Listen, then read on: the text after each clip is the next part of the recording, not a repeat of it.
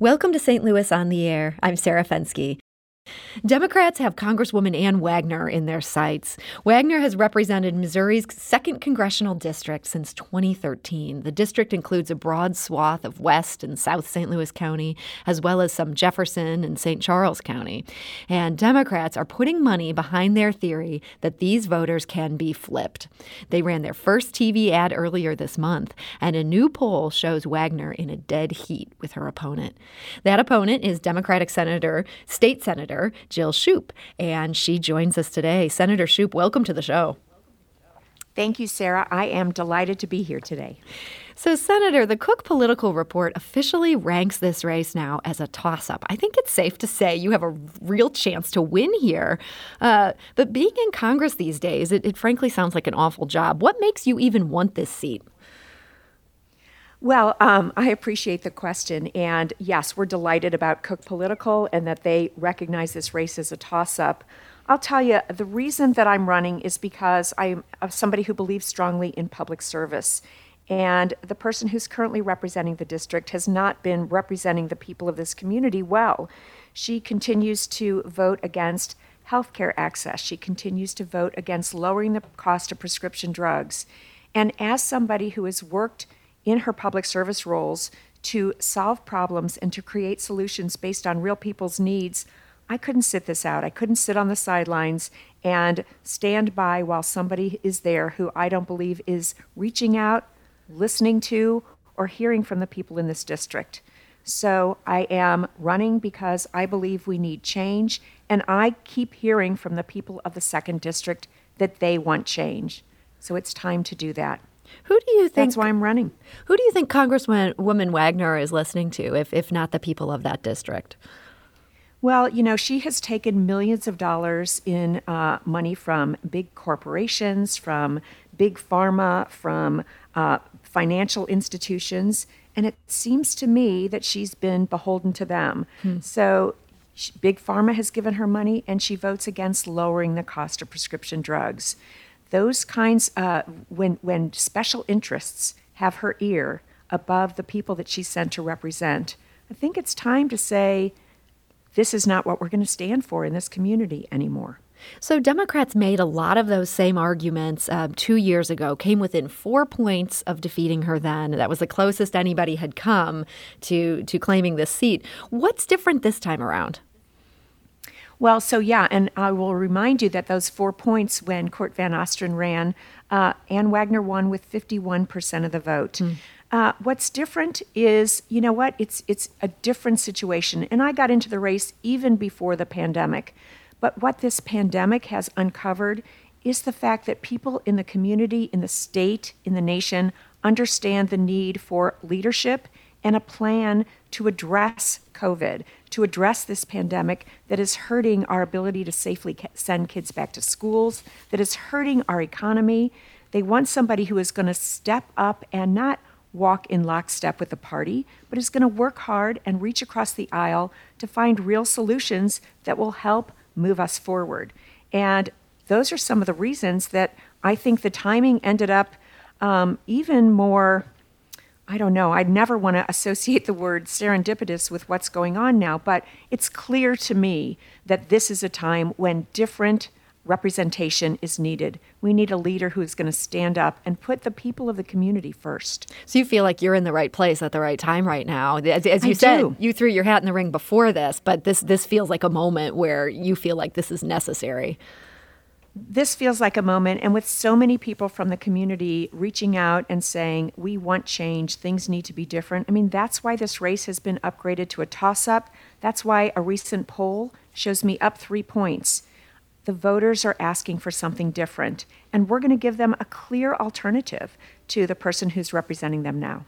Now, we do want to know, we have reached out to Congresswoman Ann Wagner. We reached out to her Monday to see if she wanted to come on to the show. We did not invite her to come on today. This is not Crossfire. But we also, we do want to hear from her.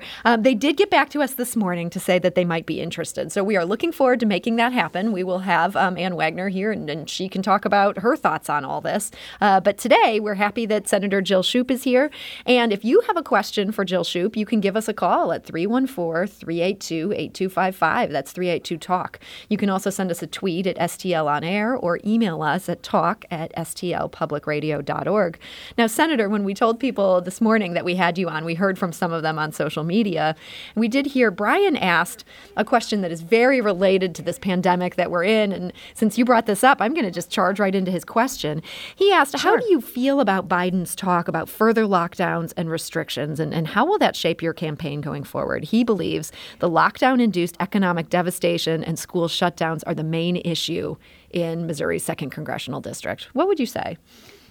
Well, I think absolutely the pandemic has an overarching effect on everything going on in our nation and in the world, and we need to get this under control. So the way we do, there are different plans, but we absolutely need a plan of how to undermine and get rid of this epidemic so that people can go safely to schools, so that we can reopen the economy. This has been stretched out for far too long because of a lack of leadership, and we need to make sure we do what we can to shorten the time frame that this pandemic continues to grow. So we need a plan to do it. We need to put it into place because we need to reach that goal of getting to the other side so that our schools are safe, so that our kids, whether they're K-12 or college age, can go safely back to school, our teachers can teach, and our jobs can begin to grow again. Are you worried with talk of potentially some other lockdown or shutdown this winter, which former Vice President Joe Biden has floated that idea now, that this could be something where I think while it would be popular with a number of Democrats, it might be something that could really upset swing voters, people who are worried most about the economy. Is that going to be a hard thing to fight against in the 2nd Congressional District? Well, none of these things are easy, but remember, the enemy here is the virus, and that's what we need to get under control. People want to venture out safely. People want to go back to work and to school safely. The way to do that is to fight the common enemy, which is the virus. Now, something else I wanted to ask you about today that's been relatively controversial. You recently voted for Senate Bill 1. This is the crime bill that came out of Governor Mike Parson's special session. One small part of this, it would require judges to consider certifying children as young as 14 as adults for certain weapon crimes. And that was really decried by a bunch of people who work in the juvenile system, as well as many Democrats. What made you decide to ultimately support this bill? Well, each bill has to be looked at for all of its individual components, but I will tell you in particular, what we did was change the law that said 12-year-olds would be considered as adults. This was his original proposal, was to say, let's look at 12-year-olds. Actually in current law. It's in current law. And so part of the reason I felt comfortable voting for this bill was because at least it moved us in the right direction. So it upped the number from 12-year-olds being considered as adults to 14-year-olds.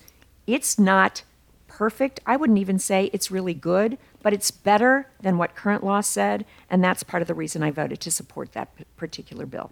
So this idea of sort of, working to get a bill to be better, finding a bill that's the less bad bill and finding a way to vote for it, do you think that's an important thing for somebody who's in a legislative body like you are?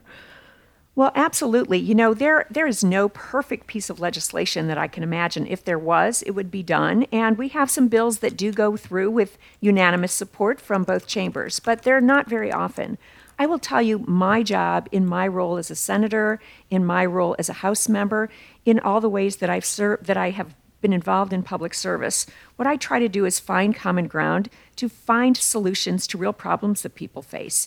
And I've always represented districts that are competitive. So districts that have just as many Republicans as they do Democrats. Mm-hmm. And it has been my job to serve everybody in those communities. So that means reaching out to people who don't always agree with me, and seeing where we can find the end goal, find the common ground, and seeing if we can find a pathway forward to get us there. So it's how I've always worked, and it's how I will continue to work to represent the people of the 2nd District in Congress. I think it's interesting. You've been in the Missouri Senate almost the exact same time that Ann Wagner has been in Congress. These are almost like these two parallel tracks here. What would you point to as your biggest impact in Jefferson City during that time? Well, actually, I'm very proud of the work that I've been able to do to pass substantive legislation in Jefferson City. So currently, I just want to give your listeners the numbers. I'm one of 8 Democrats in Missouri's Senate that currently has 31 members. So a very small minority. And yet, even in that environment, I've been able to pass legislation just this past year to make sure that people who are survivors of sexual assault or rape can go to any hospital and get a rape kit done, a forensic examination. Right now, you may not know this, but for every 1,000 sexual assaults, 995 perpetrators go free. It's because for most hospitals, they don't provide rape kits. So survivors either end up going to a hospital 2 hours away or they go home and wash away the evidence. We want to catch these perpetrators, and the way we do that is by welcoming these survivors of sexual assault and providing them what they need, which is collection of the evidence to make sure that that perpetrator doesn't continue to commit crimes. That's a piece of legislation I passed just this past year in the Senate. But I'm also the person whose legislation to end surprise billing in emergency rooms was passed. You know, and these are examples of bills that not only really matter to people, they actually, the ideas have come from people in the district through my outreach to them and their outreach to me. I've passed legislation around suicide prevention, including making sure our professionals in the mental health fields have training as a condition of their licensure on suicide prevention and awareness. So, my work in the legislature has been to work with people across the aisle. Every single bill I've passed has bipartisan support. I work hard, I listen to the people I represent, I take their ideas, I turn them into legislation when it's appropriate, and I work with people across the aisle to get those pieces of important legislation passed for the people I represent. Well, Senator Shoup, it's fair to say our phones are absolutely blowing up. I think every line is full right now. And I've been so busy talking to you, I haven't let anybody else get a word in edgewise. So I'm going to go to the phone lines. Chris is calling from Crestwood. Chris, hi, you're on St. Louis on the Air. Good morning, and thanks for your great show once again, Sarah. I want to thank Jill so much for running, because we really need an alternative to Ann Wagner. I have to say she has been such a disappointment as a representative for our part of the world. And I've heard almost nothing from her as our congresswoman through all the emergencies and difficulties we've had over the last 2 or 3 years, and just recently got her one flyer in the mail, and it's just so misleading. It reads like a big pharma notion of how you would counteract the ACA with no actual information or real movement on anything that benefits. And Chris, thank you so much for that. It sounds like you're pretty frustrated with Ann Wagner. Senator Shoup, are you hearing that from lots of people in the district? I am, and I think that's why we're seeing those numbers reflected in polling. People are looking for change, and people are enthusiastic about the idea of change. So I really appreciate Chris calling in, and I'm hopeful what Chris will take away from this is I'm somebody who does not only want to meet with people in the community, but once we're safely past this contagion of the pandemic, I will go back to business as usual, which was hosting regular meetings with the people I represent in the community, open to all, to make sure that not only do you hear from me, but that I hear from you. Let's go back to the phone line. Susie is calling from Rock Hill. Susie, hi, you're on St. Louis on the Air. Oh, what a pleasure. It's so nice to hear Jill's voice. I'm one of those people that begged her to run, but she felt like she had so much to do in Missouri, she wasn't going to do it, and I'm so glad she did. I'm particularly interested in having her be there because she is really a person that you can talk to, a person who affects change, even though, as she says, she's in the minority. I want to know, I know that her first priority is to get this COVID thing over with. Sure. And I'd be kind of interested in knowing what would her next priorities be when she gets to the Senate, which I hope she will. Well, Susie, thank you for that. Senator Shoup, that sounds like a big fan you got there. What would be your next priority? Thank you, Susie. I appreciate it. So as soon as we are safely past this pandemic, we need to make sure that we get back to, I think job one for everyone is literally job one. It is helping jumpstart the economy again. It is seeing what new direction we can move forward to make sure that people who have lost their jobs are retrained if those jobs no longer exist, to make sure that we're supporting our small businesses, which are 95% of the jobs in our communities. We need to get the economy moving again. We need to get our kids back to school. Education, economic development, and healthcare are the three issues that I've worked the most diligently on throughout my tenure in the legislature. And those are the areas that I think need immediate attention should I be elected to go to Congress. I will also tell you that a problem that may be a little hidden to people because the pandemic has been front and center, but we need to deal with the climate crisis. When we see what's going on around our country and around the world that is impacting our ability to live. Senator Shoup, are you still there? Oh, no. Boy, she was sounding so good, and it sounds like her phone line just went dead. Unfortunately, I am not hearing Senator Shoup, and we want to thank her so much for joining us today. We were pretty close to being out of time, and I'm sorry to the callers that we won't get to, but you know what? We probably wouldn't have gotten to them anyway. So, Senator Shoup, we thank you for joining us. We have indeed extended an invitation to Congresswoman Ann Wagner, who Senator Shoup is running against. We hope to have her joining us in the next couple weeks. We'll keep you posted on that. This is St. Louis on the Air on St. Louis Public Radio, 90.7 KWMU.